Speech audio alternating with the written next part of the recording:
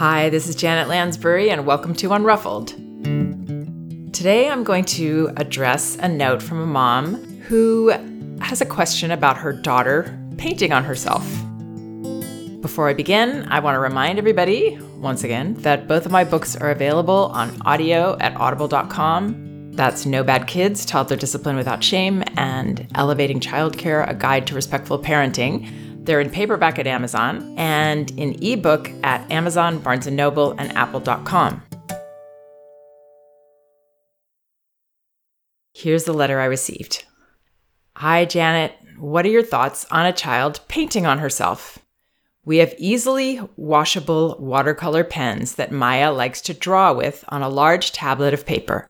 However, she frequently draws on herself. We have been told by well-meaning people that she shouldn't do this, but it seems like a period of exploration for her. We haven't yet brought it up with her pediatrician. Given all the tattoos she sees on people and the fact that at special occasions involving young children there are face painters there, she may see this as interesting and natural. Since she really likes to paint and draw, we are hesitant to make this something we must curtail. Some advice, please. Thanks much. Okay, so I wouldn't say that there's a clear-cut answer on this in terms of whether she should allow her child to do this or not. But what I find interesting and worth exploring, and the reason that I chose this note to respond to today, is the reasons that this mother has, her concerns, and her thought process. I don't know how old this child is. The mother didn't offer that. But for me with my kids, even the supposed washable markers were really hard to get off the skin. I mean, we had to put lots of soap on to get those off. So I wasn't that excited about them. But, if my children happen to draw on themselves with a marker, I certainly wouldn't have a big to-do about it or make a big deal out of it or, have a big problem with it.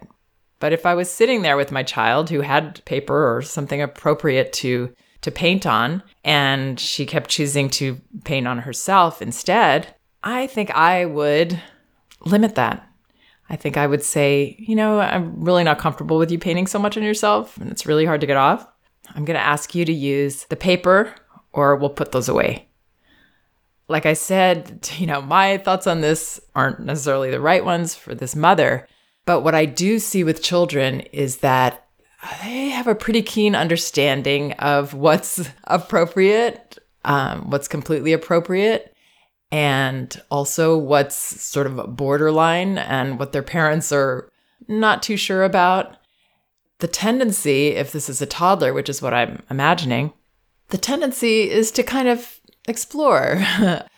It's not so much even exploring creatively as exploring, how do my parents feel about this, that I'm doing this now? I think she knows that it's not 100% something you're sure about and okay with. So that brings up a question for her.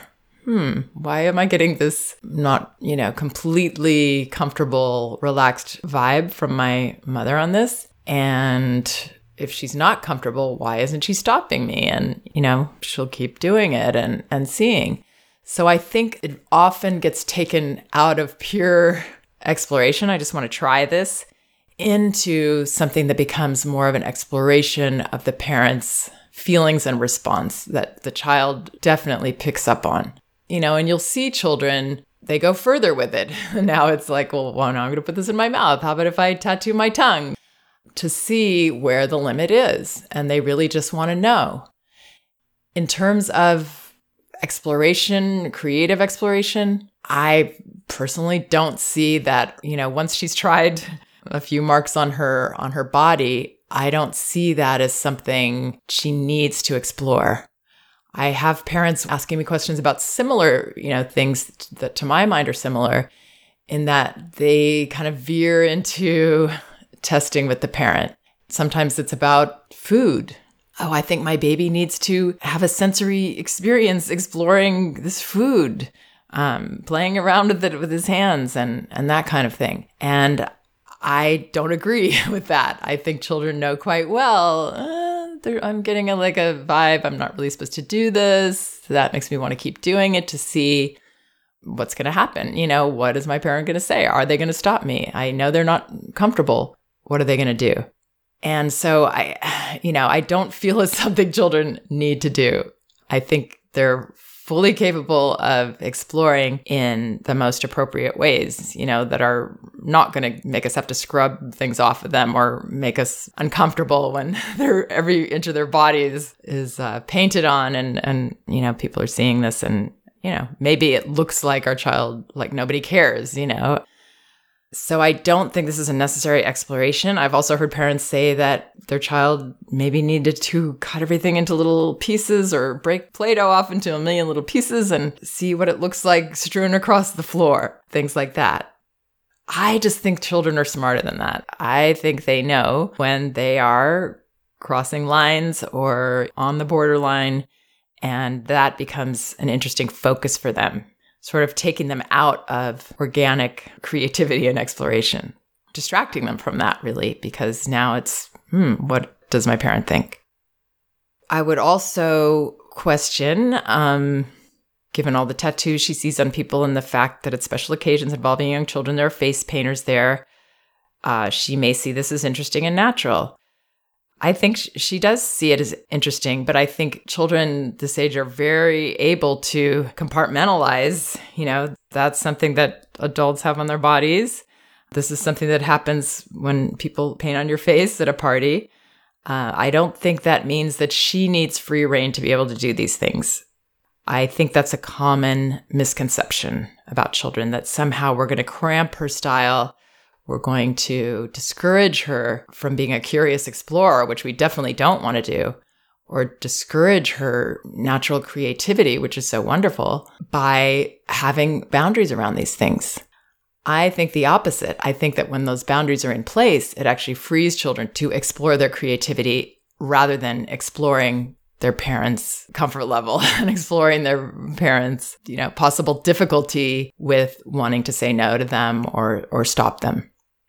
So I guess what I'm saying is I kind of see this from the opposite perspective, that we actually free a child's spirit through boundaries. When we give them without judgment, of course, you want to, that's an interesting thing to do. I'm not going to let you do that. I don't want you to do that.